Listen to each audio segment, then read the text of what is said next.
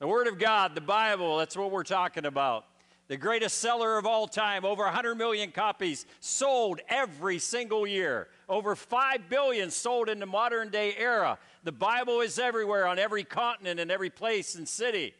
And it is the Word of God. It is God's written Word that you and I get to be able to read. We get to hear God speak to us. We get God to encourage us through His Word, to empower us through His Word. It is the greatest book of all time, but more than that, it is a living book. It's not a dead book.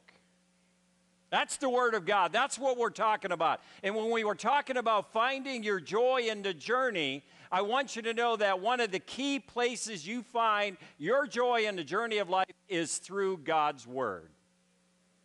And so I want to challenge you. Have you been into God's Word lately? Have you experienced it? Have you read it? Have you taken time to just get away from this busyness of this world and just read His Word? I continue to find excitement in God's Word. And I want you to know that the Bible has inspired more things than any other thing on the face. It has inspired more written messages. It has inspired more stories. It has inspired more books. And by the way, it has inspired and written more songs out of the Bible than any other source in human history. Think about that. Why is the Bible so important? That's why it's so important. It has been changing lives, transforming lives. It has been impacting lives from generation to generation to generation. And God gave it to us, you and me. And He told us that if we read it and we digest it and we stand upon it, that He would use us to take this and transform our society. But the question is, do you believe that? Do you believe that the power is in this Word to change a life? I do. I've seen it. I've seen hundreds, if not thousands, of people's lives changed by the Bible. You see, there's an interesting fact. The enemies of Christianity has also realized how important the Bible is to the spread of the kingdom of God. And they know that it is the seed, it is the power, it is the pinnacle thing that the enemies of God need to get rid of and convince you not to get into it. The enemies of God are not dumb. They know that this is where the power is, so they will do everything in your power to entertain you so you don't get into it. They will do everything in your power to discredit it so you don't read it. It will get you so busy, they will get you so busy you won't have time for it. But see, that's the trick of the enemy, because he knows when you get into this book, when you read this and you start meditating on it and you start praying about it and you start letting the Holy Spirit speak to you, it'll transform your life. So the enemy tries to keep this away from you. You know, it's interesting. Do you know that the most stolen book in the world is? Do you know what the most stolen book of the world is? It's the Bible. And maybe because it's free in hotel rooms, I don't know, people steal it, but that's okay because they put them in hotel rooms so people will steal them. It's one of those things where they say, steal me, take it with you, right? But it's the most stolen book in the history of the world. And I've said, and the enemies of Christianity know how powerful it is. You see, in the New Testament, we read of those who violently sought to overthrow the case of Christ in Acts. We see it in the Gospels. We read of disciples dying a martyr's death because of their faith and their belief in the Word of God. Early in the history of Christianity, Andrea wrote, "Many martyrs are daily burned, crucified, and beheaded before our eyes. For many years, Christianity was outlawed by the Roman government. From the time of Trajan, when he reigned from 98 to 117, all the way to Constantine in about the 300 AD Rome. Virtually every one of the Roman emperors was opposed to Christianity. And it is true, not all of them actively tried to suppress it, but a few of them ever encouraged Christianity other than Constantine. So it is true. And what they would do is they would outlaw the Bible in the Roman Empire. See, they would put things on it, and they would take people's lives. They would burn them on stakes, and they would crucify them to stakes, and they would throw them to lions and tigers and in the Colosseum because they stood upon the principles of the Word of God. As a matter of fact, when the letters were starting to circulate, which make up the New Testament, Diocletian went on a mission, and he was one of the emperors of the Roman Empire. He outlawed any copies of the Scriptures, any copies of the Gospels or letters that were written to churches that spoke about Jesus Christ. They were outlawed across the Roman Empire. If you owned a copy and they raided your house, you would be killed. And so the mission was sent by this enemy of the Word of God to eradicate it, to get rid of it. Then he even gave a point where he said, I'll show you mercy, but the only way I'll show you mercy is if you bring all of your Scriptures to the center of the square and you pile them up and you burn them, and I'll let you live. But if you are caught with this, you're going to die. During his time, many copies of the Bible were burned, many letters. Many of the letters that Paul wrote, some of the letters that others wrote. But it's interesting that to deny the faith meant that you had to surrender the Scriptures, but it was amazing how many people didn't. But multitudes hastened to deny the faith and to surrender their copies of the Scriptures. Many confessing born-again Christians gave up their word. Many more bore the most horrible tortures and refused with their last breath to ever surrender the Scriptures in any way or compromise their faith in any way. But after the edict had been enforced for about 2 years, Diocletian got on his throne, and he boasted this, and this is exactly what he said. You can go look at it in history. I have completely exterminated the Christian writings from the face of the earth.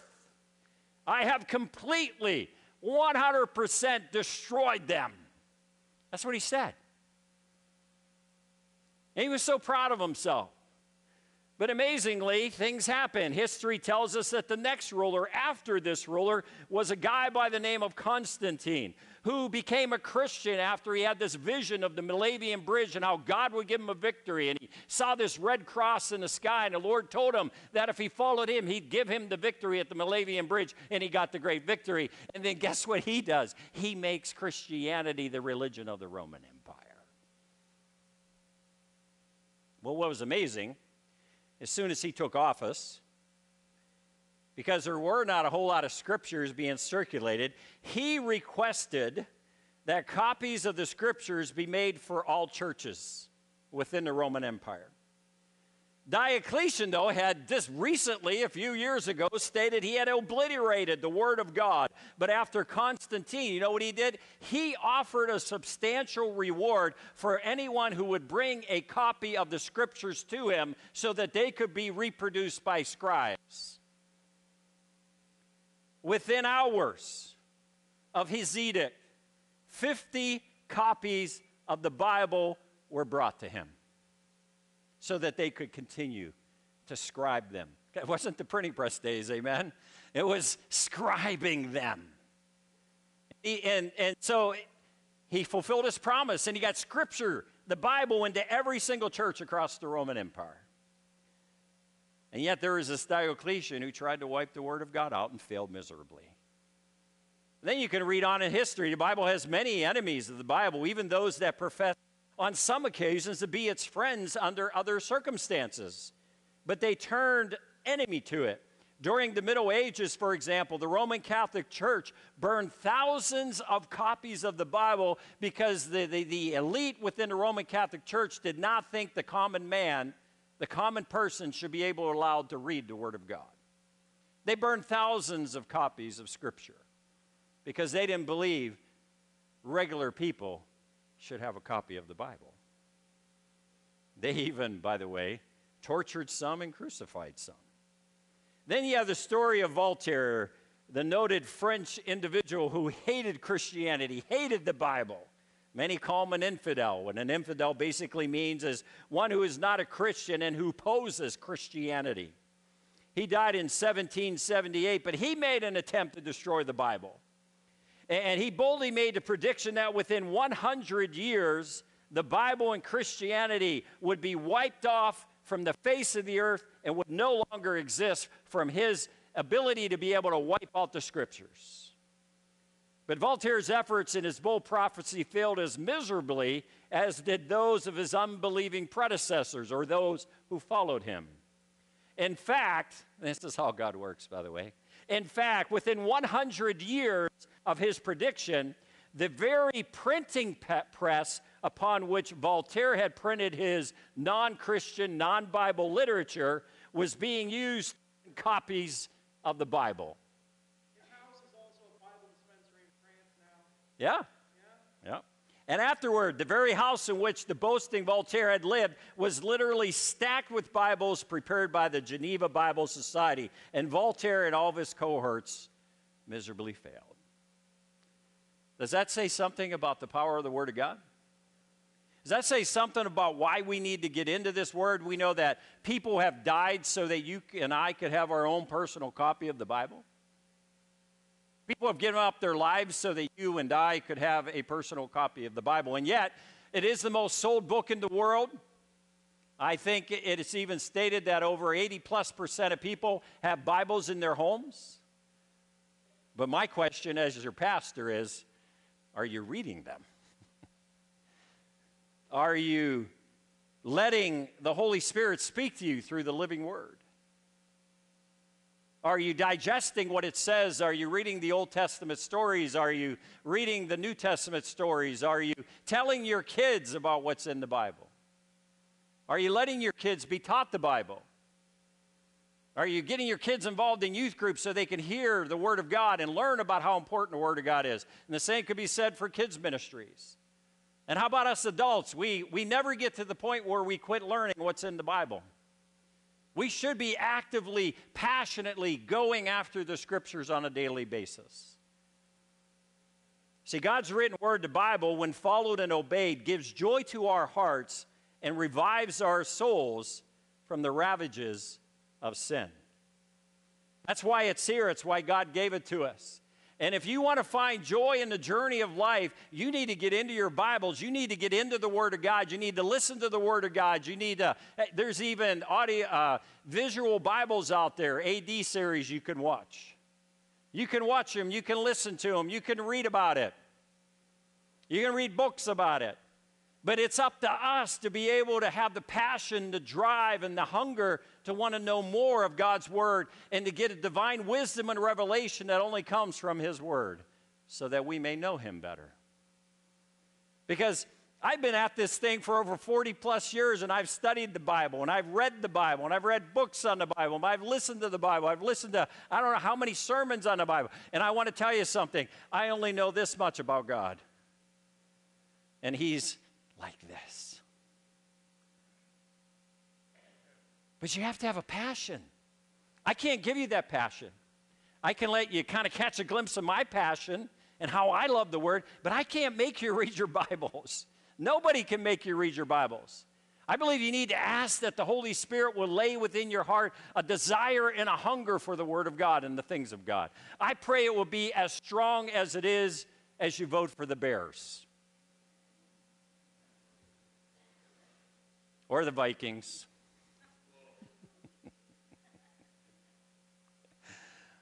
Or the Patriots. But I pray your passion would be as passionate as those fans that are at those games. I pray you be shouting hallelujah for Jesus in the Bible, amen, in the Gospels. I pray you be jumping up and down and dancing. And it's okay if you want to get dressed up and look kind of crazy for the Bible. I'm okay with that. I pray you're that kind of a fan. I pray you're that hungry for the things of God, because that's what matters in life. And we need to know that God gave us His Word. He gave us Scripture to speak to our heart. It says in Psalm 19, verses 7 through 9, it says this. The law of the Lord is perfect, reviving the soul. And by the way, law there stands for the Bible. It really stands for the first 5 books of the Bible, but it stands for God's Word, that it does what? It is perfect, and what does it do? It revives the soul from the ravages of sin. If you feel downtrodden, if you feel gloomy and all this stuff, get into your Word. God's Word will revive your soul. It'll give you hope in the midst of a hopeless situation. It'll give you light in the midst of a dark tunnel. It'll tell you there's a way, that nothing is impossible with God, that God does miracles. It'll give you stories of miracles of God doing miracles. But you got to get into it to experience it. You got to get into it to experience the living God. There's also, it says, the statutes, which once again, the Word of God, are trustworthy, making wise the simple. I don't know about you, but I'm a pretty simple-minded person, but it's the Word of God that makes us wise. It's His Word, His teachings, His insights that give us wisdom.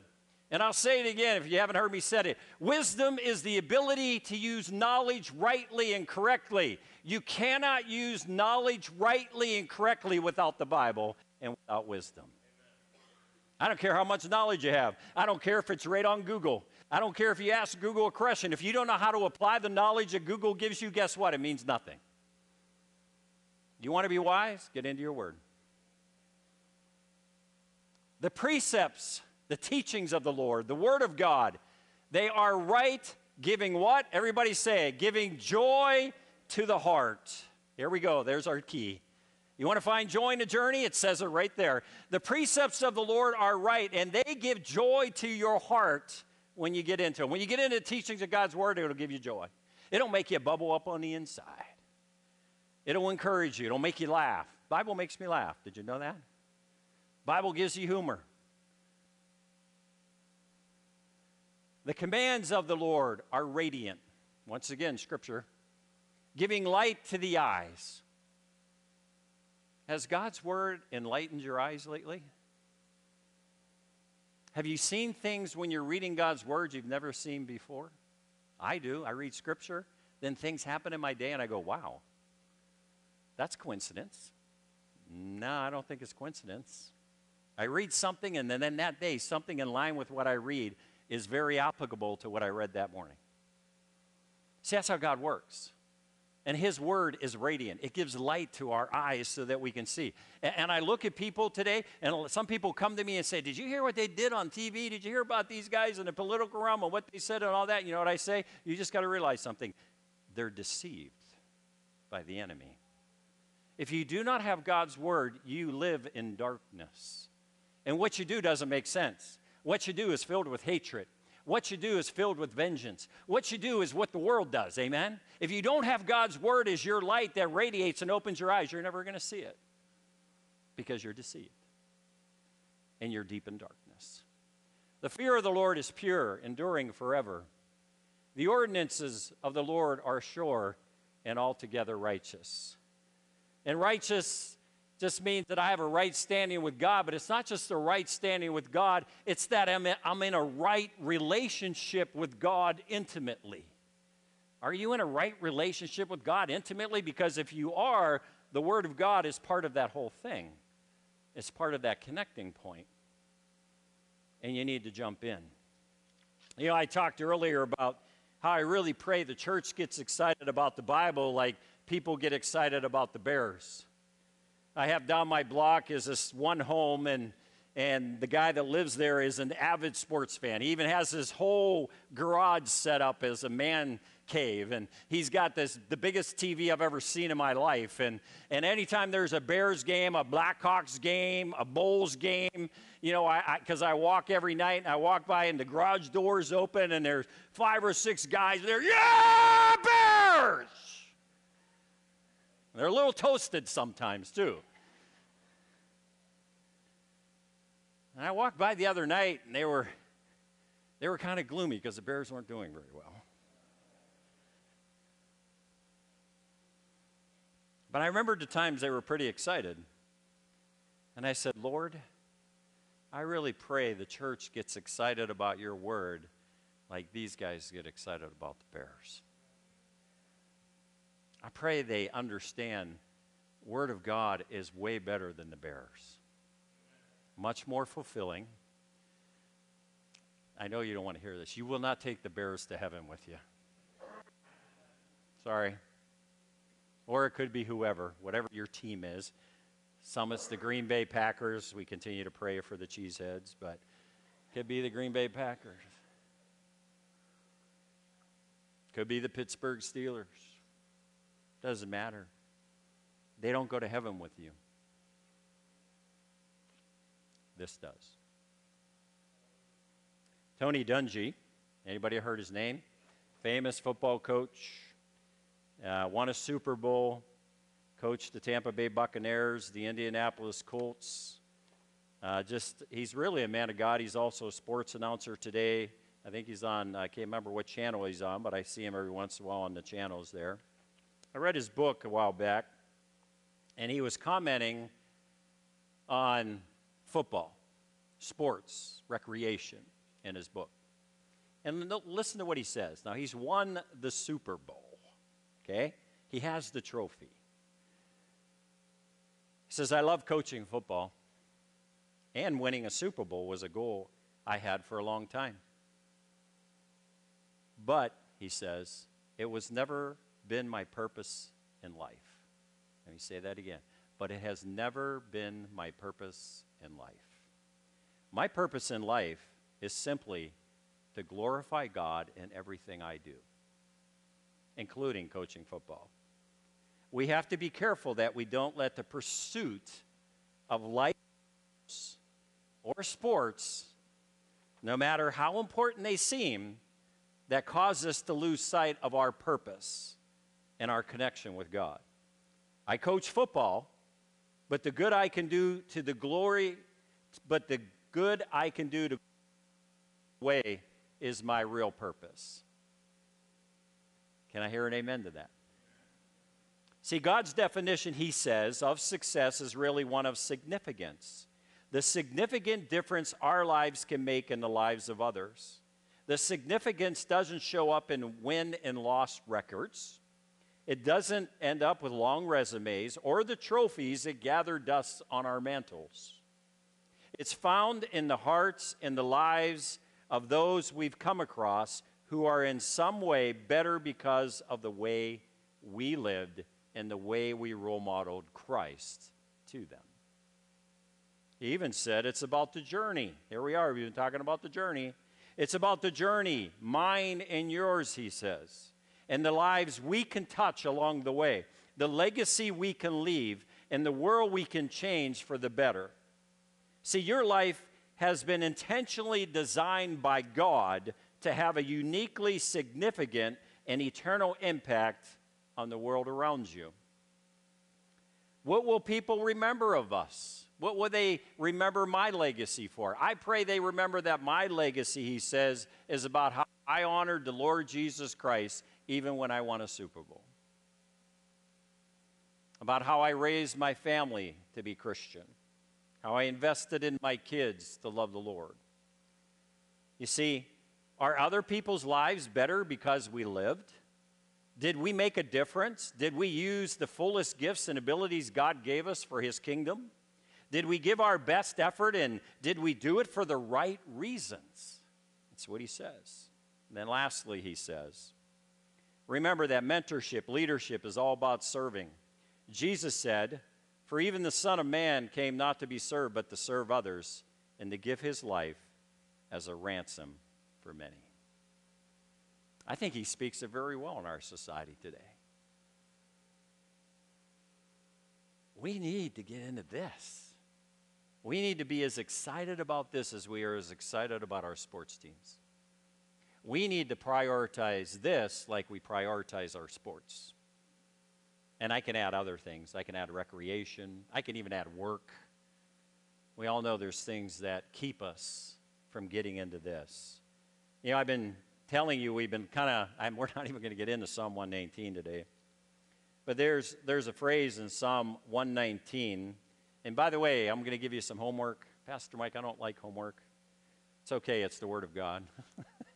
I want you to read Psalm 119. By the way, it is the longest chapter in the Bible. So just so you know, it follows the Hebrew alphabet. But I want you to read it. Read Psalm 119. You're going to read 176 verses. Out of 171 verses in Psalm 119, 171 out of 176 speak about the Bible. It's just going to talk about the Bible. It's going to talk about the importance of the Bible, the writer who wrote this psalm, and it's kind of debated who it is, whether it's Daniel or whether it's David or whether it's somebody else, it doesn't matter. What matters is this person talks about how the Bible was there to help them through trials and tribulations, through plots, through treachery, through people trying to take them out, through other people trying to undermine them, and through all these different things. And he keeps bringing the Bible back up as what helped them, what encouraged them, what paved the way, what broke through the barrier, what knocked down the wall. Ezra is the other one I was thinking of. Because he went back to Jerusalem to rebuild the wall and got all kinds of opposition. But see, read Psalm 119, digest it, put it in your heart, because it is going to convey to you how important it is to put the Bible at the top of your busy list. It should be here. Not here. Not there. Yeah. How you doing? Good to see you, God. I got to go get the kids off to do this and do that. That was nice. Off I go. That's how we treat the Bible. That's how we treat God's Word. And can I say this? The Lord God wants you to pick it up. He wants you to open it up. And He wants you to read it. Why? Because He has a message for you. He has, within these scriptures, will reveal to you your identity. You are created in the image of God. That's your identity, spoken about in Scripture.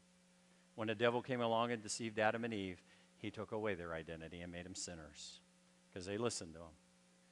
But also when God created us, He gave us a divine purpose, talked about in Scripture, given to Adam and Eve in the garden that they were to go replenish and subdue the earth and rule the earth.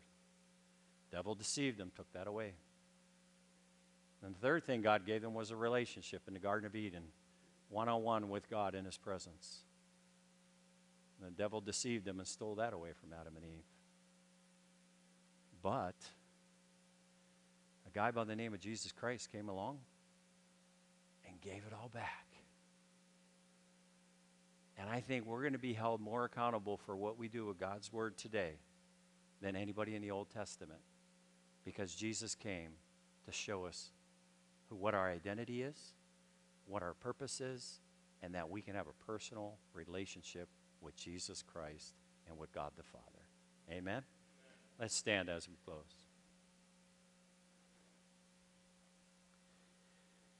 Lord, we thank You for Your Word. Oh, how I love Your Bible. Oh, Jesus, how I love what You tell us through it, how You've spoken to me thousands of times when I picked it up, and one verse springs out at me and speaks directly to what I'm going through. I thank You, Lord, when I was called to this church, You gave me a text out of Proverbs that spoke to me about why I needed to come to Christian Hills, and You said, with the strength of an ox comes an abundant harvest. And so You called me here, God. Lord, I pray the Bible will become that of real and alive to every single person that's listening online today and every single person in this congregation today. I pray this week that they would take up the challenge to read Psalm 119, Lord, and that You would speak to them through every verse of Psalm 119, all 176 verses.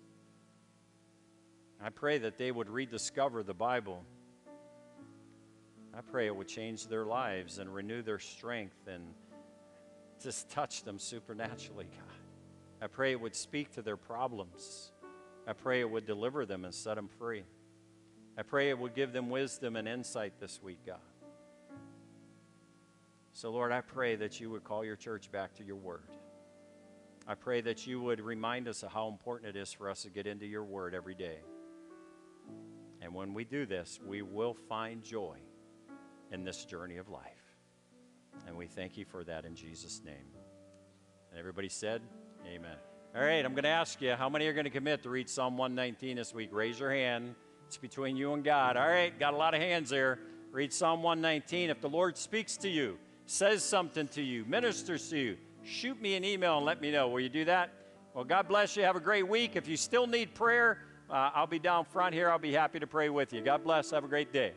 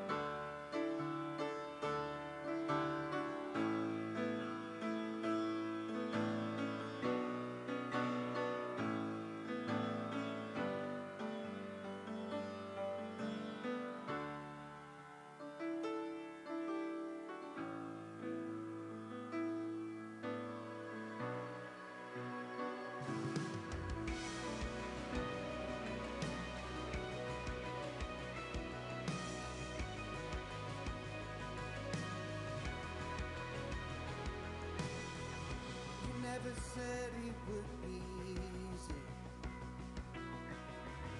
You never said there'd be no pain, but you promised you'd go with me, and your promises you always keep.